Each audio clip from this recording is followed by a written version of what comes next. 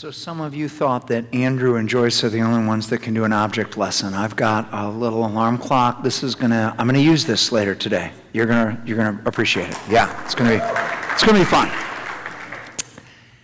The text today is so long. I'm gonna let you be seated, and don't worry, I'll help you stand for the prayer. So here we go.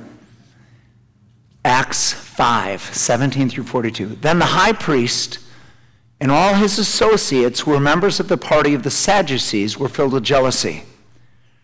They arrested the apostles and put them in the public jail. But during the night, an angel of the Lord opened the doors of the jail and brought them out.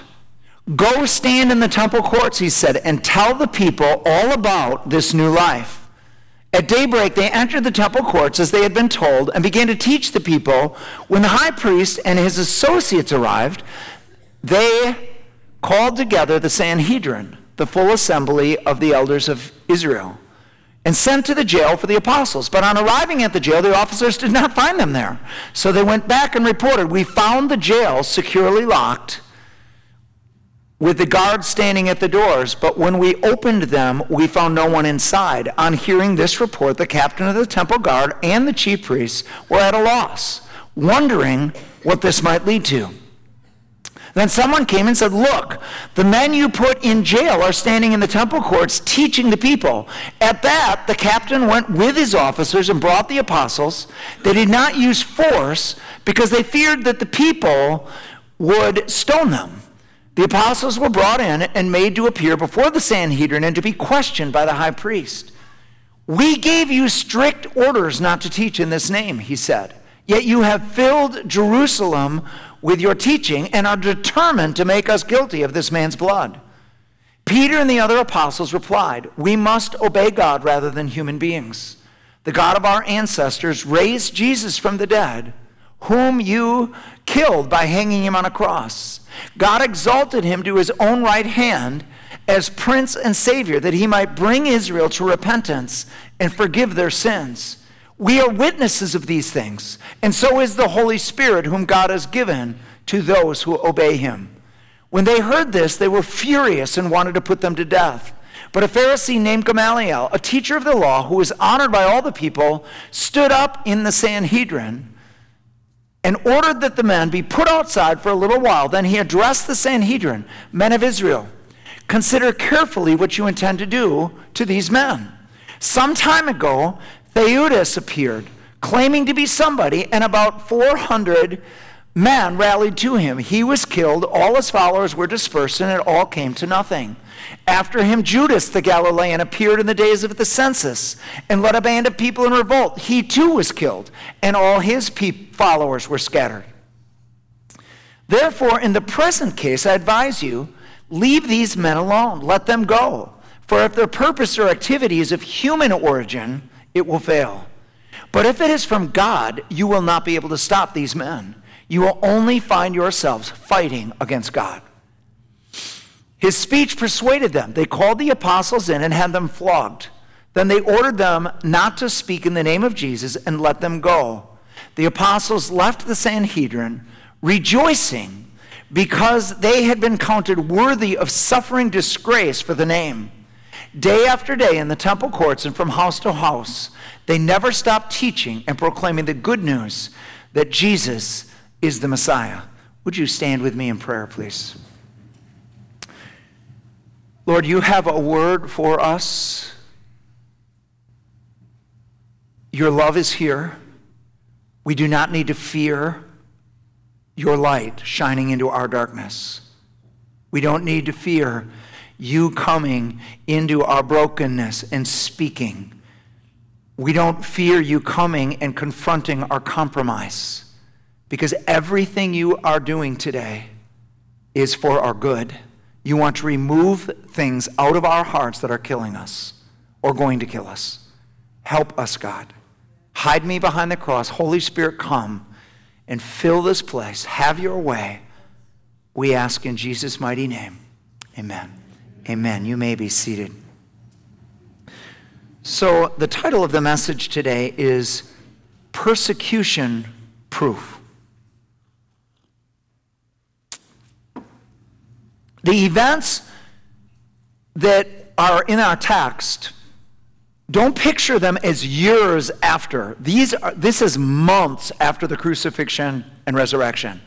This is the first event that happens is they had got, Peter and John were at the gate called Beautiful. It was a prayer meeting very, very early, months after Jesus died and rose again. And the man at the gate called Beautiful was healed, and he had been a cripple all of his life, and that was a great sign and wonder. And so they had brought the Sanhedrin and brought him in. The Sanhedrin is made up of 70 Jewish leaders. Some are Sadducees, some are Pharisees. These are two groups of leaders, and they were the civil law and the theological law for Israel. They functioned under Rome. It was in the Roman Empire, but Rome often did this with their client kingdoms. They would have them self-rule as much as they could, as long as taxes were paid. Rome was fine with it. So this is the civil law group. And so Peter and John had been brought, and they said, "Stop doing this. Stop preaching in his name." And they said, we need to do what God tells us to do. And then they sent him back, and there's that prayer meeting in Acts chapter 4. We've already been over that. And so now we're in Acts 5.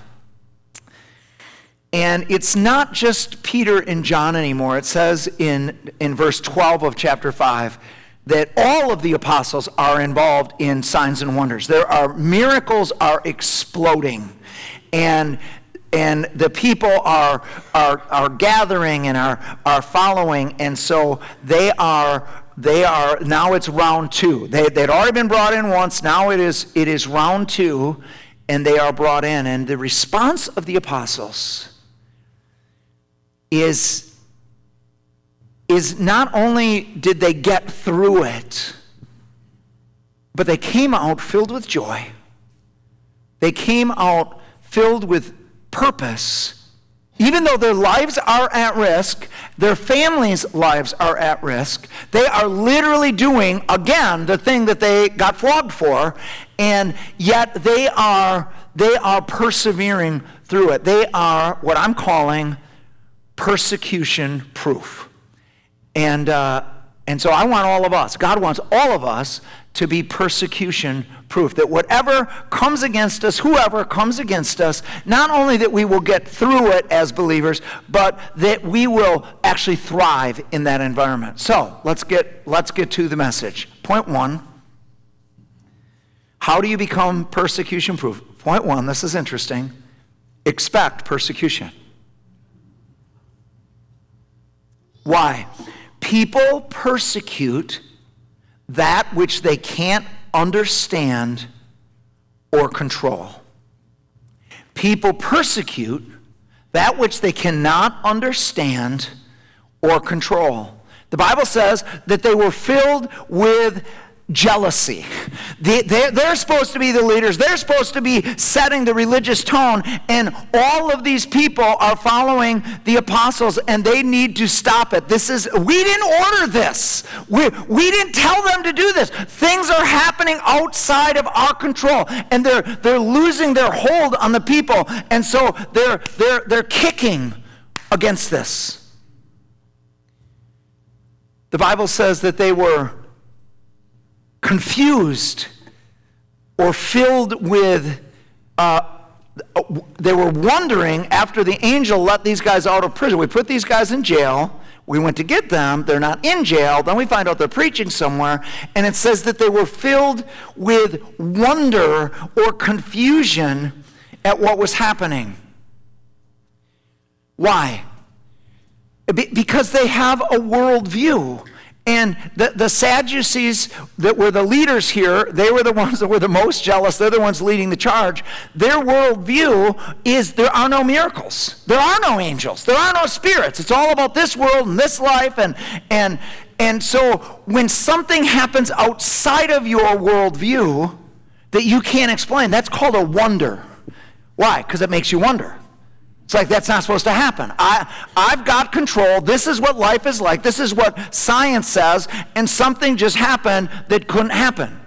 And it's called a sign and a wonder. It's something that the Holy Spirit does that only He could do. It is how worldviews get changed. This is how it starts. I was reminded this week of Tom Doyle. Tom was a missionary who came here, a missionary to the Middle East. He spoke at our missions conference, and he wrote a book called Dreams and Visions, Is God Awakening the Muslim World? And the book tells of all over the Muslim world. He's over all of the Middle East, including Egypt and Iran and Saudi Arabia, and story after story after story of Muslims getting appearances of Jesus in their dreams or by visions, and Jesus appears to them as the man in white. He often is on a bridge. He often says, "Follow me." He often says, "I love you," and it's awakening the Muslim world. Tom says it's not like they go to bed a Muslim and wake up a Christian,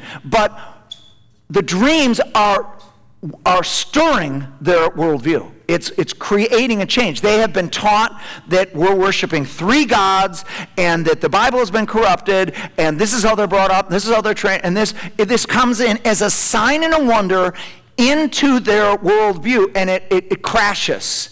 And so there have been more Muslims converted in the last 10 years than in the 1,400 years before that. There is, it's amazing what God is doing to reach people in these days through these signs and wonders. Peter says, we're witnesses, and the Holy Spirit is witnessing too. The Holy Spirit is confirming the truth with things that only God could do. And then anger.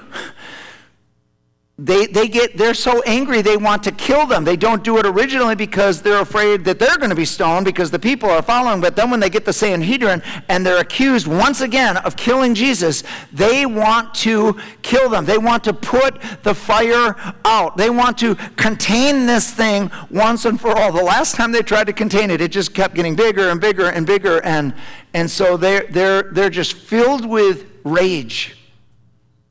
And Gamaliel stands up. Gamaliel, in history, Josephus tells us he was one of the most respected rabbis in history. Certainly at that time, he was the lead rabbi. He was a Pharisee, not a Sadducee. And he stands up and he says, guys, let me give you a little advice. Because they're ready to kill these guys. And he says, listen, if what they're doing is not from God, it will fizzle out on its own. Nothing that man is doing can continue. It'll eventually find its way to fizzle out. But then he says this, but if it is God, then you're going to be fighting God. Now that should give everybody pause. You do not want to be in a fight with God. You will always lose that fight. You never want to be opposing God. And he says, you guys need to think about this. Do you really? What if what they're doing is of God? You don't know for sure. What if it is? And so that calms them down a little, so they flog them and send them back.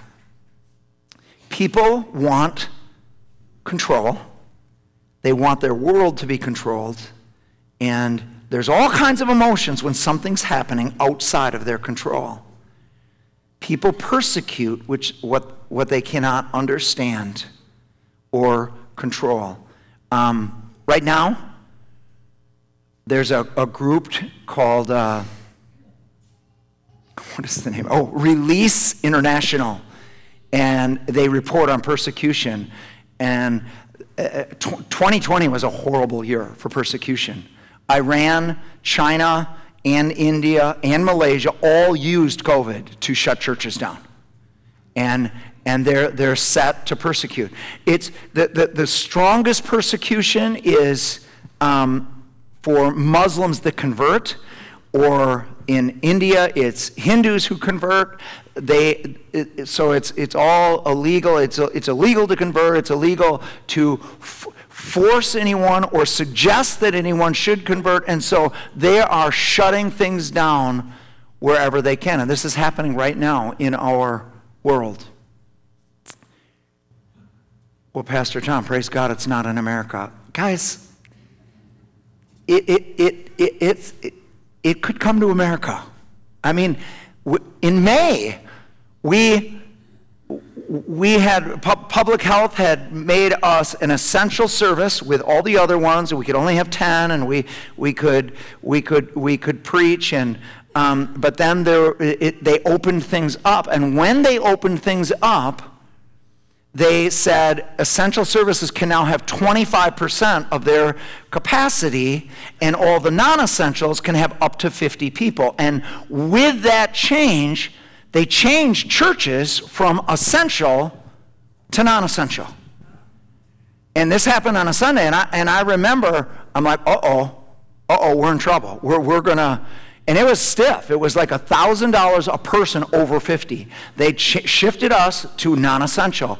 Well, we've got prayer meeting coming on Tuesday, so I call for an elder meeting on Monday night. I'm like, guys, tell me what we're going to do. And I remember going around the talk around it, and Ron Cotter, our most elderly elder, he said this. He said, well, we have to decide whether we're an essential service or not. He said, in my mind, we've never been more essential than we are right now. And so the elder board was unanimous. We need to take a stand, but not with defiance. We're not shaking our fists. We just need to obey God rather than man, because Jesus, this is the most essential service on the face of the earth.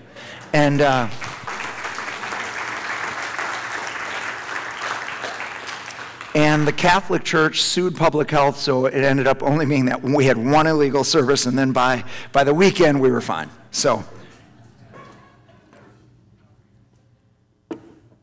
persecution. Expect persecution. People persecute which they can't understand and control. Secondly, Jesus promised it. Here's Mark 10, 29 and 30. Truly I tell you, Jesus replied, no one who has left home or brothers or sisters or mother or father or children or fields for me in the gospel will fail to receive 100 times as much in this present age. Homes, brothers, sisters, mothers, children, and fields, along with persecutions, and in the age to come, eternal life. This is one of the greatest promises given to those who follow the gospel. Jesus says, listen, whoever abandons anything for my sake, I will multiply. I will make your life 100 times better in this present life with persecutions, and in the life to come, eternal life. He wanted us to know up front, you are signing up for persecution if you want to be a Christian. It's part of the package. He says in John 16, 1 and 2, he says, they're going to hate you because of me. They're going to try to kill you and think they're doing God a service because you are following me. And then he said this, I'm telling you this ahead of time so that when it happens, you don't fall away. We tend to, if we get surprised by something, and we signed up for this, and then this happens, we're like, oh, this is not what I thought it was. And Jesus said, you need to know up front what this is. You're going to be persecuted.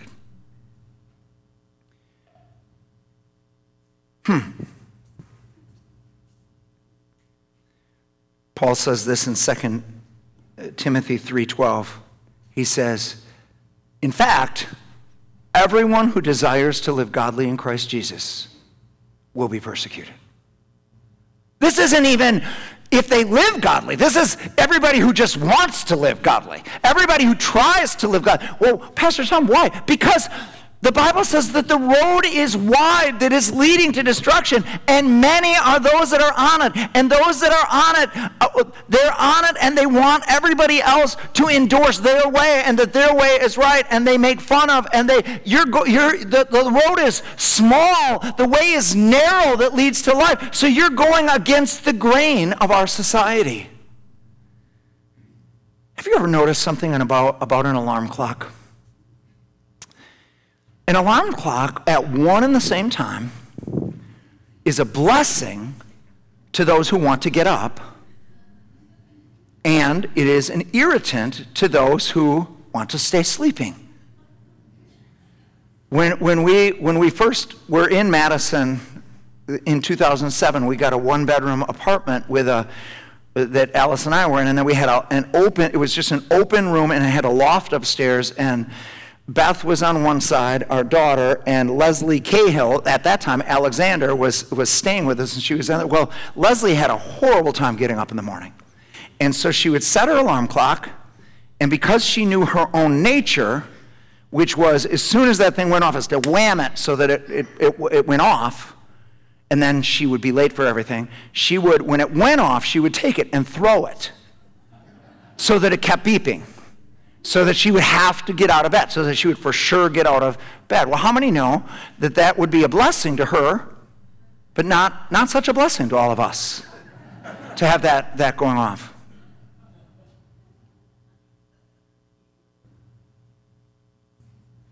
So the world is asleep spiritually.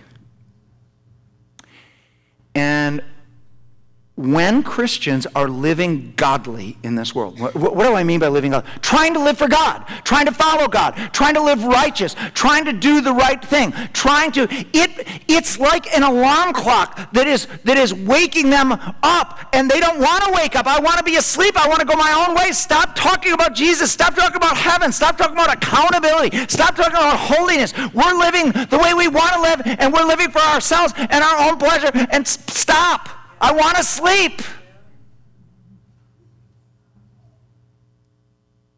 And so they try to turn it off. I was sharing this last night at the prayer meeting, and I was telling about this illustration, and I said, have you ever had an alarm clock go off where it's not you? You wanted to stay sleeping. And my son-in-law said, yeah, you pick it up and throw it against the wall. Okay, that's persecution. That's somebody saying, I don't want to wake up. Stop.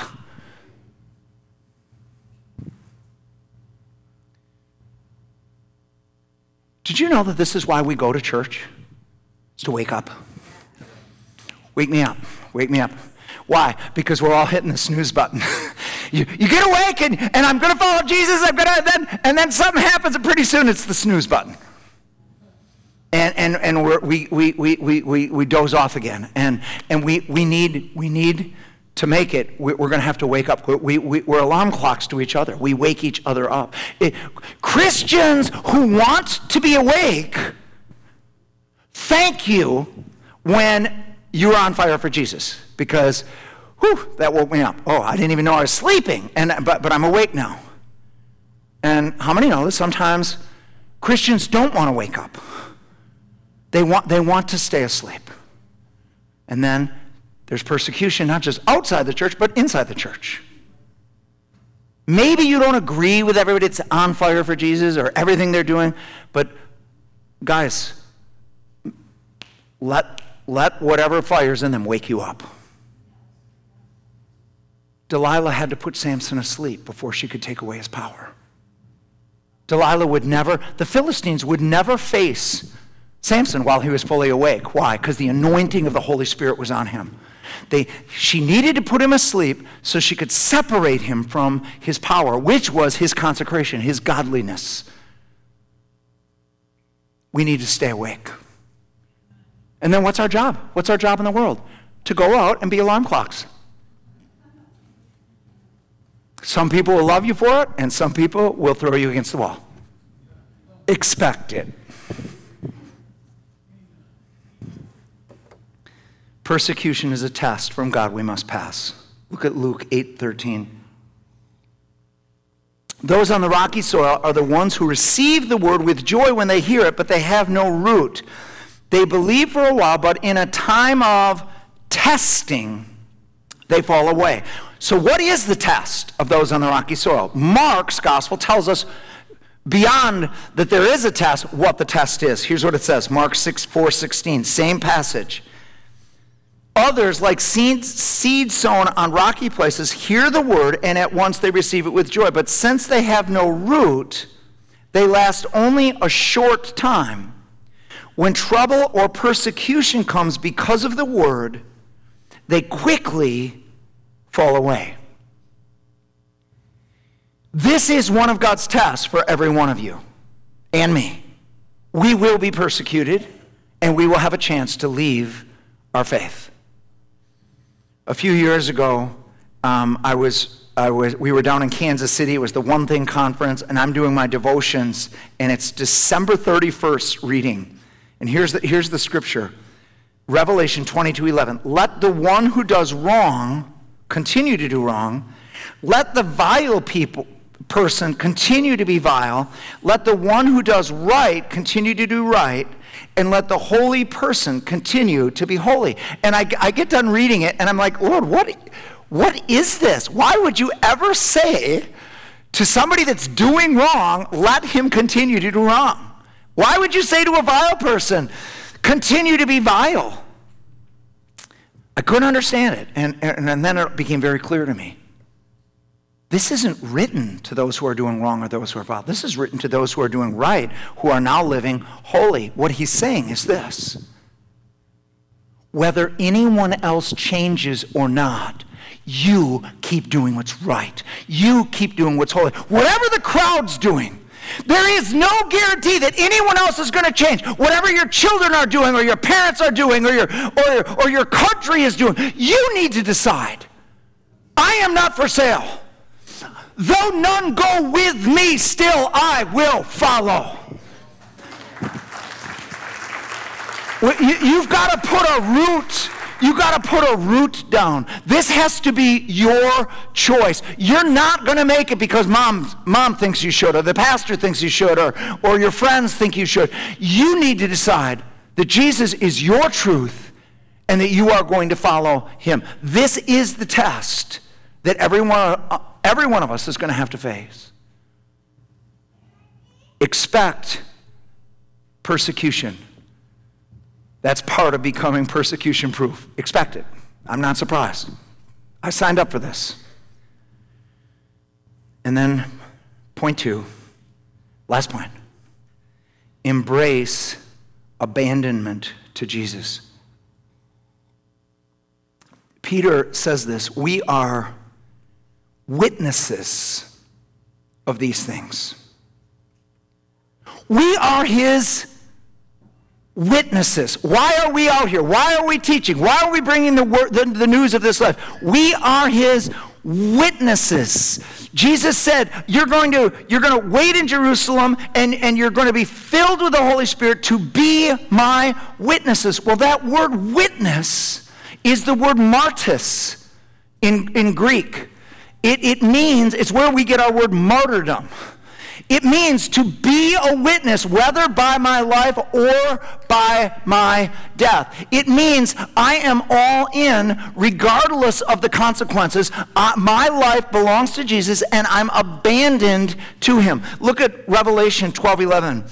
And they overcame him because of the blood of the Lamb and because of the word of their testimony, and they did not love their life even when faced with death. See, the enemy, and this is all about overcoming the devil, he's an intimidator. Remember when he came out and he was the one speaking through Goliath. Intimidation, and it paralyzed all of Israel. He's an intimidator. And as long as we're not abandoned fully to Jesus, as long as we're holding on to something, he's got us. We're always going to back down. You have to take this off the table. You have to take your life, whether you make it or not, whether everybody likes you or not, you got to take that off the table. You have to fear not your own death. So let me tell you what religion does. Religion parcels out how much it will do. I want God some. I want God a little.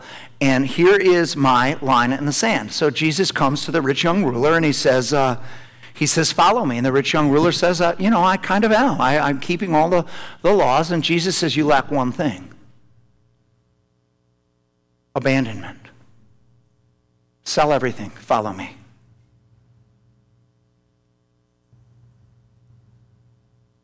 A few years ago, we were on retreat, and Alice was reading this text. And the Lord spoke to her and said, your wealth is your children. You haven't, the reason why you're struggling getting close to me is because you're still holding on to something. and I want you to abandon your children to me. I'm the only one that can really care for your children anyway. How many have figured that out? You really, we don't have the control we think we do. You need to abandon them to me, because right now they're in the way of our relationship. They're too important. You're holding them to. What is your wealth? Maybe it is money. Maybe it is your stuff. Maybe it's your children. Maybe it's your job. Maybe it's your position. Maybe it's your retirement. What are you holding on to? God's calling for abandonment. He's calling for you to let go and take whatever is in your hand that you're holding on to. He wants people to be abandoned to Jesus. And it's interesting, the greatest promise in the New Testament for believers, the Mark 10, 29, and 30 that I just read about your life is going to be 100 times better when you abandon to me, is actually in response to the rich young ruler goes away, and Peter says, what about us? We've left everything. And that's the promise he gives. You need to trust me with your life. Tom Doyle said there's 2 diagnostic questions they have when Muslims want to become Christians. Because he said there has been it is so difficult over there, they don't allow people to pray the prayer to accept Christ without answering these 2 diagnostic questions. Number 1, are you willing to suffer for Jesus? Number 2, are you willing to die for Jesus? If the answer to both of those is yes, we'll let you accept Christ. Pastor Tom, I'm so glad we don't live in the Middle East. I had an experience January 7th this year. It was our prophetic night, that night where we all gather and everybody gets to share what they think God might be saying to us. And it was that morning. I'm in my quiet time. We're fasting that week, and I have these 2 words come into my mind, and the words are dangerous safety. And I'm like, that sounds like an oxymoron, doesn't it? Dangerous safety. What? Dangerous safety. What does that mean? And then a sentence, and here's the sentence. To stay free from deception, you need to live your Christian life at risk. That was the sentence. I'm like, okay, that's a cool sentence. I write the sentence down. But I'm a stickler, prophetic experiences, whatever you have, I want Bible. I want to know where it's in the Bible. So I said that. I said, God, I need a scripture. Boom, Mark 8:35. So here's Mark 8:35. Whoever wishes to save his life will lose it. But whoever loses his life for my sake in the Gospels will save it. Isn't this is an oxymoron? You want to be saved spiritually? Then you need to let go of your life. You need to be willing to lose your life every day. You need to live your Christian life at risk. Whatever obedience means, I want to do it. I want to be available. Whatever it is, I'm not making any regulations for God. God, this is my life. I want to be abandoned to you. That you are the safest that you've ever been spiritually. And if you do the opposite, if you live in self-protection, and oftentimes self-protection comes from we've been wounded, and so we built walls up. We don't want to get hurt again. We don't like being hurt. And so we get all of these walls around us. And it's in American culture. Has anybody noticed this?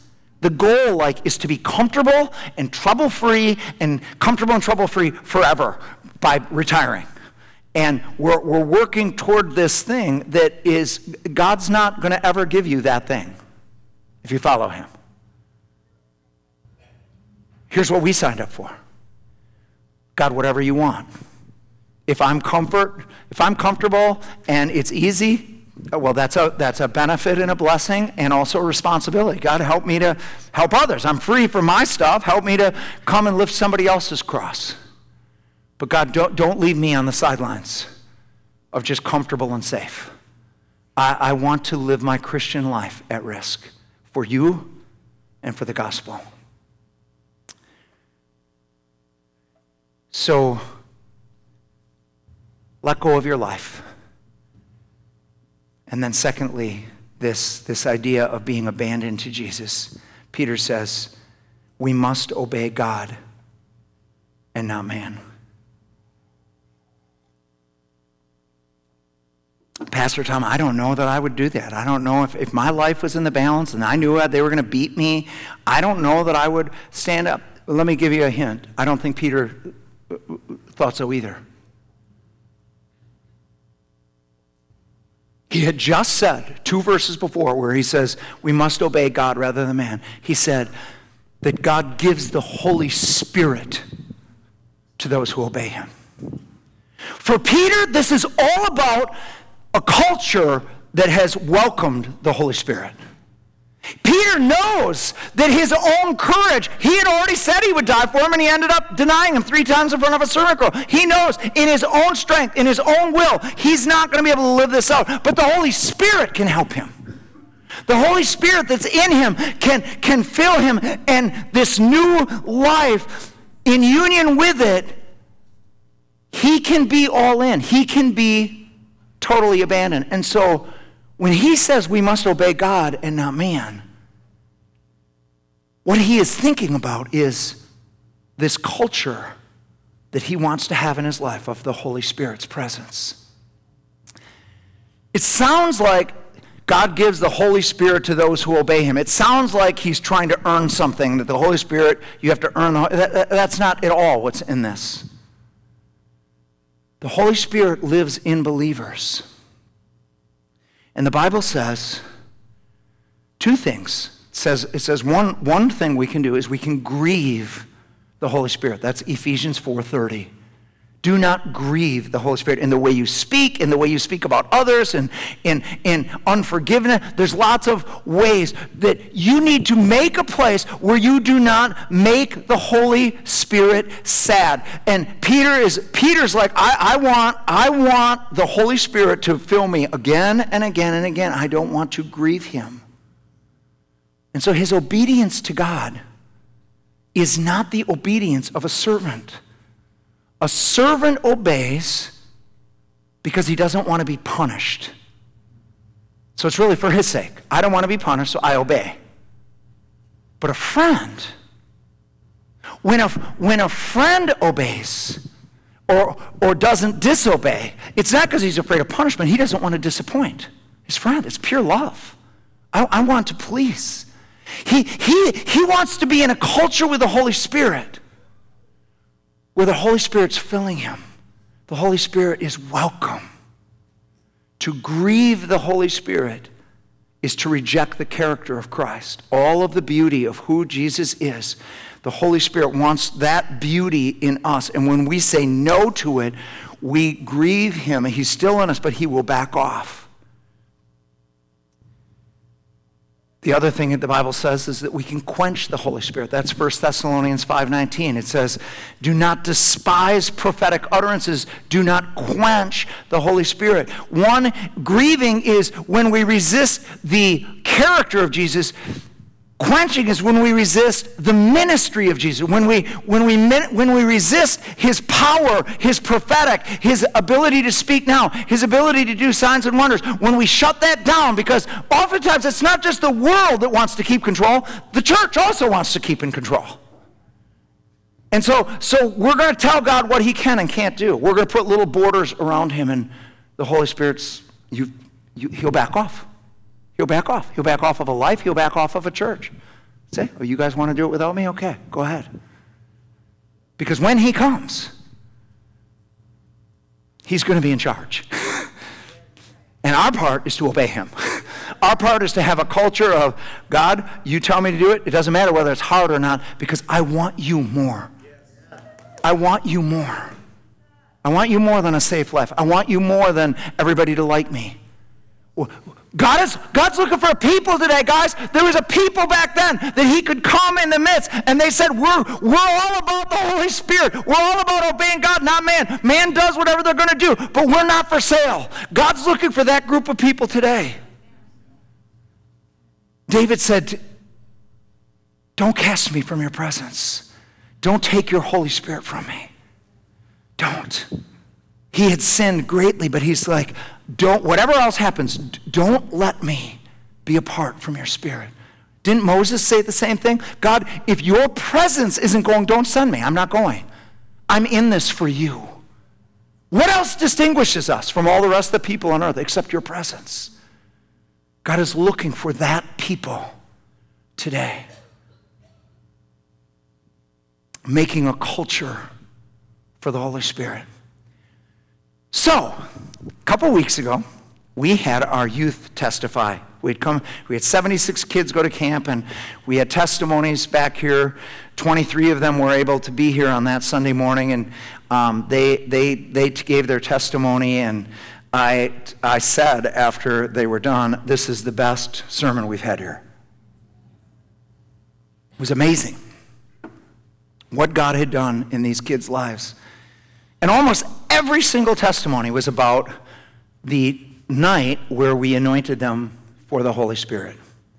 Some of them called it the anointment night. And there were signs and wonders that night. God came. God touched these kids. So I want to tell you what the message was that they responded to, because it was not an easy message. It was from 1 Samuel. And we talked about Hophni and Phinehas. Hophni and Phinehas were Eli's two sons. You can read all about it in 1 Samuel chapter 1 and 2. And these guys they grew up in church. They were church kids. They grew up in synagogue school. They knew their Bible. Their dad is a priest. They're just around the things of God. And they decided at some point to embrace a message of sexual freedom. And that they started promoting the idea that sex outside of marriage was no big deal, and they started using their position of power as priests to even make it part of the religion. And so they were seducing women that were coming to make sacrifices in the temple. I mean, it's just really, really bad in every way. And they rejected God's boundaries for sexuality and were creating this thing. And but it really wasn't about, and if you read 1 Samuel 2, you'll see it's not really about Hophni and Phinehas. Their time has already passed. The Bible says in Proverbs 29:1, he who often hardens his heart after much discipline will be cut off beyond remedy. That we don't see God's dealing with them and disciplining them and the process that they got. All we see is the final state. They're already at that state where it's too late for them. It's now God's will to kill them. They are going to die. What we see in 1 Samuel 2 is God's dealing now with Eli, their father. And we read the prophetic word that's given to him. 1 Samuel chapter 2, verse 30. I will honor those who honor me. Eli isn't involved in sexual sin. Here's what he's involved in. The fear of man. He's told his sons, it's not right. What you guys are doing isn't right. We really shouldn't be doing that. You shouldn't be abusing. They're not just sleeping with women. They're blaspheming the Lord's offerings. They won't even let the burnt offerings burn out. They're demanding their share early, and they have no respect or honor. And Eli's like, that's really wrong. That's really bad. You guys shouldn't be doing that. Listen, there's one person in all of Israel that can remove them as priests, and that's Eli. And he's unwilling to do it. He is unwilling to stand up to his own sons that are in disobedience to God. And he lets all of Israel be poisoned with this half God stuff. God plus pagan sexuality and what the pagans are saying. And so the prophecy comes to Eli. You have honored your sons above me. And the judgment that he gets is the same judgment that Hophni and Phinehas give. They both die on the same day, and Eli also dies on that same day. So, God's got a plan for Israel. God raises up this other guy named Samuel. Samuel is in middle school at the time. But Samuel, he's extraordinary. He loves the presence of God. He makes his bed as close to the ark as he can. He's in the tabernacle. The manifest presence of God is on the ark. There's a curtain there, so you can't be right next to it, but he gets his bed as close as he can. He loves God's presence. Extraordinary. In the same generation that Hophni and Phinehas, here's Samuel just wanting the presence of God. But then God speaks to him. And what God says to Samuel is horrible. What God says to Samuel is supposed to give Eli's judgment. The guy that he loves the most, the guy that's like a father, really is a father, certainly a spiritual father, but kind of acting as father. He's going to have to give the word of judgment. And Samuel comes to him. And he basically says this, son, I want you to pass the test that I failed. You need to tell me whatever the word is. However hard it is, however difficult it is. I need you to tell me what the truth is. And Samuel gives him the hard truth.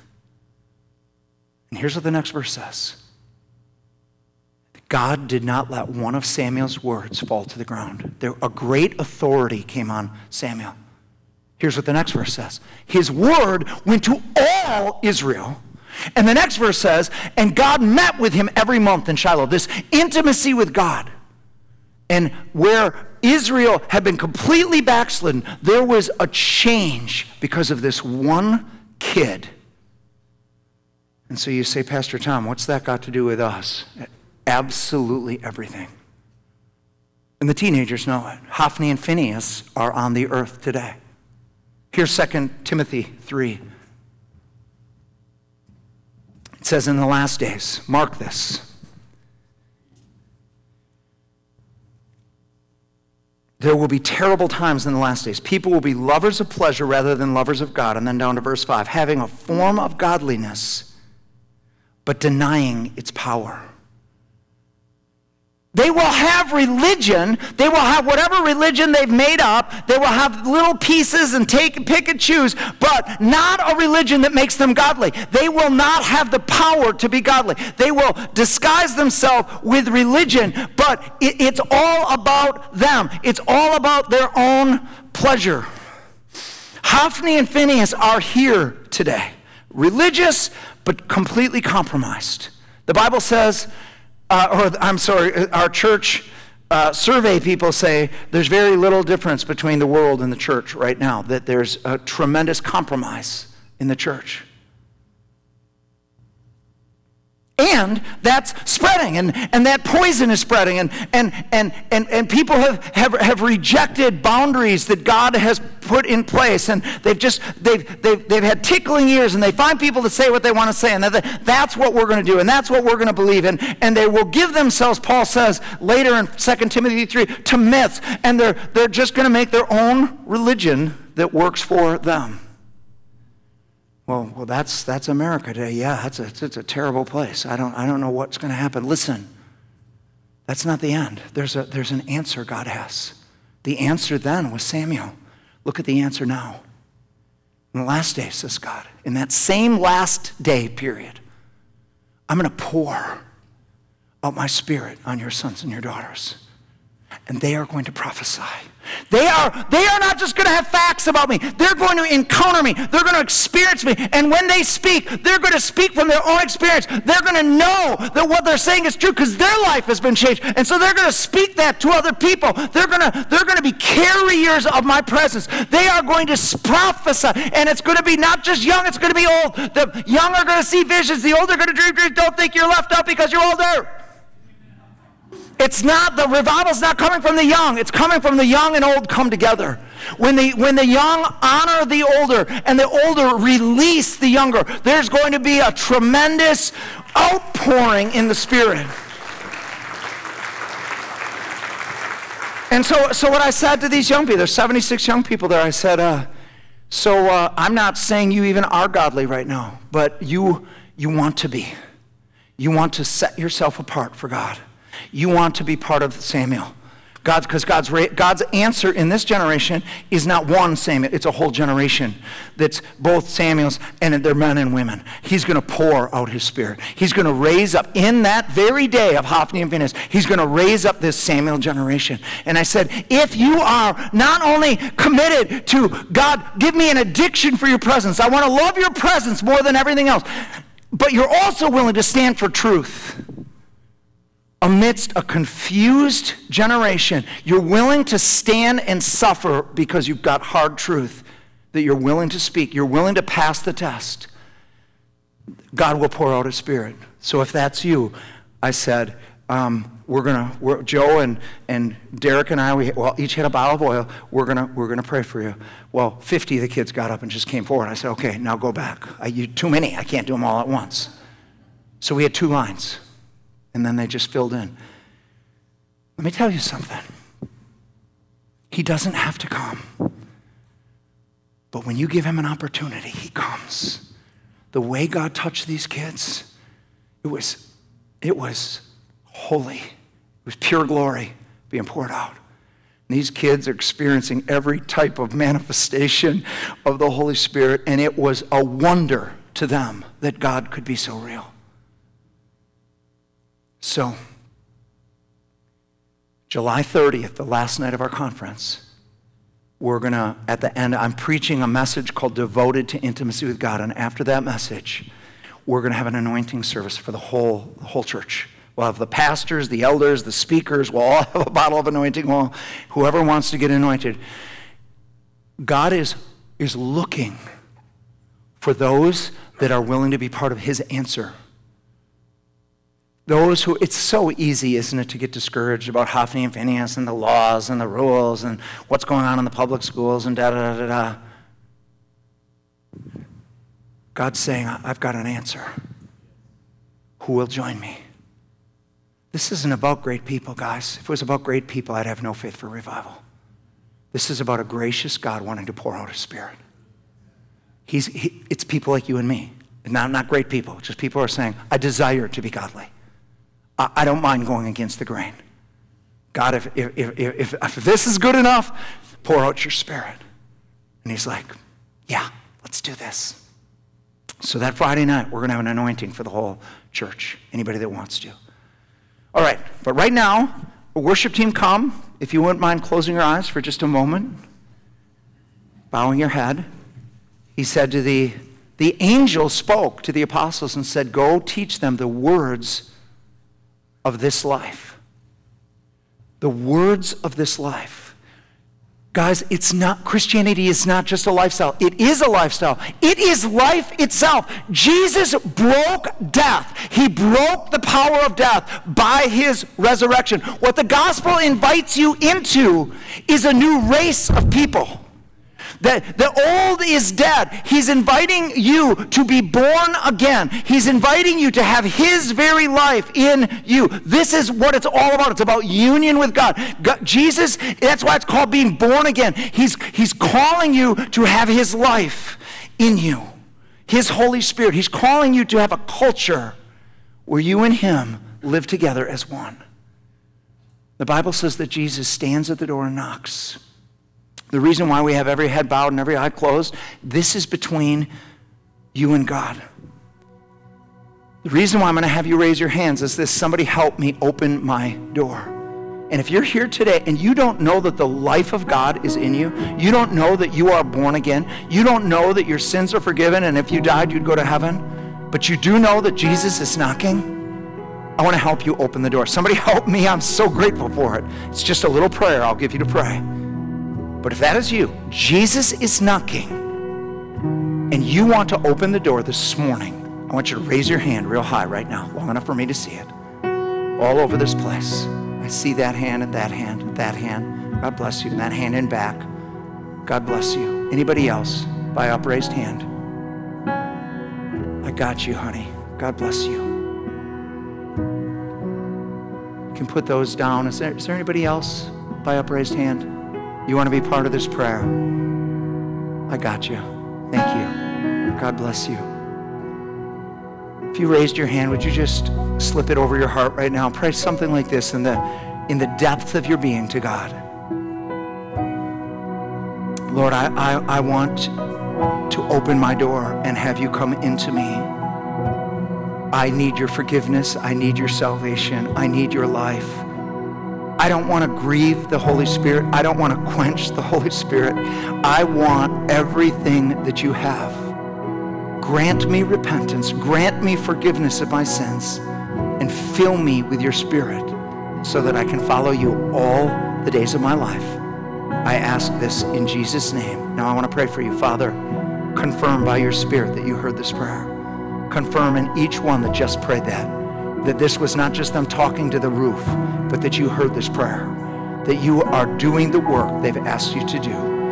Thank you, God, for this in Jesus' name. Can we all stand as we do this one song of worship? And then I will close with a prayer.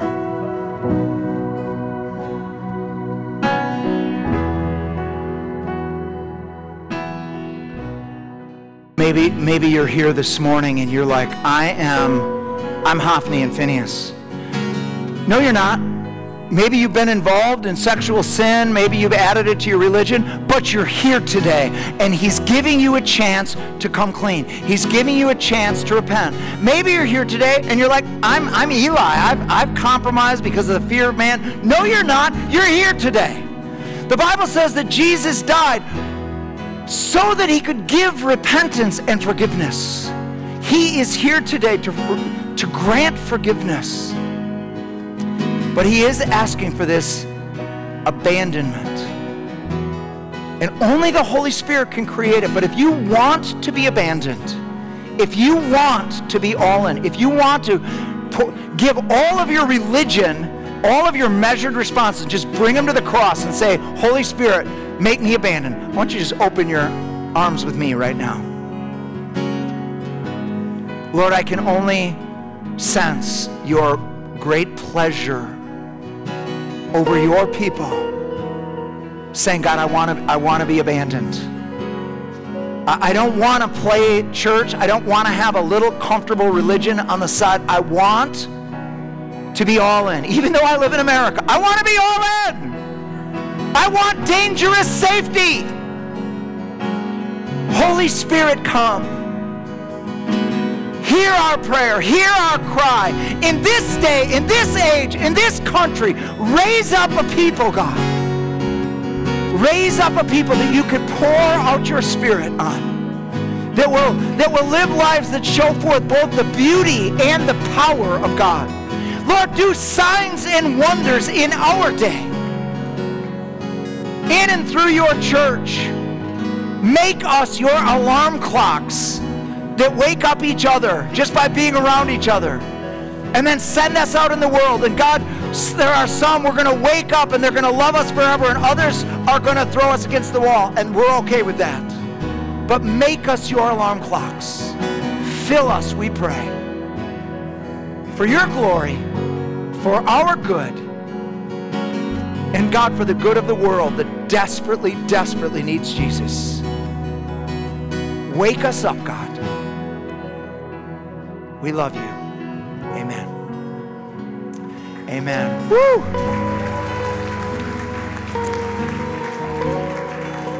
So good news and bad news. Here's the good news. We're going to respond to this message the night of June 30th. We're going to get anointed. We're going to let the Holy Spirit, those kids were so courageous. Whatever it looks like, God, just fill me. And God took them up on that. Here's the bad news. We're not going to do it now. We have to move these pews. And so if you're staying to help with the pew removal, come on forward. If you're going, God bless you.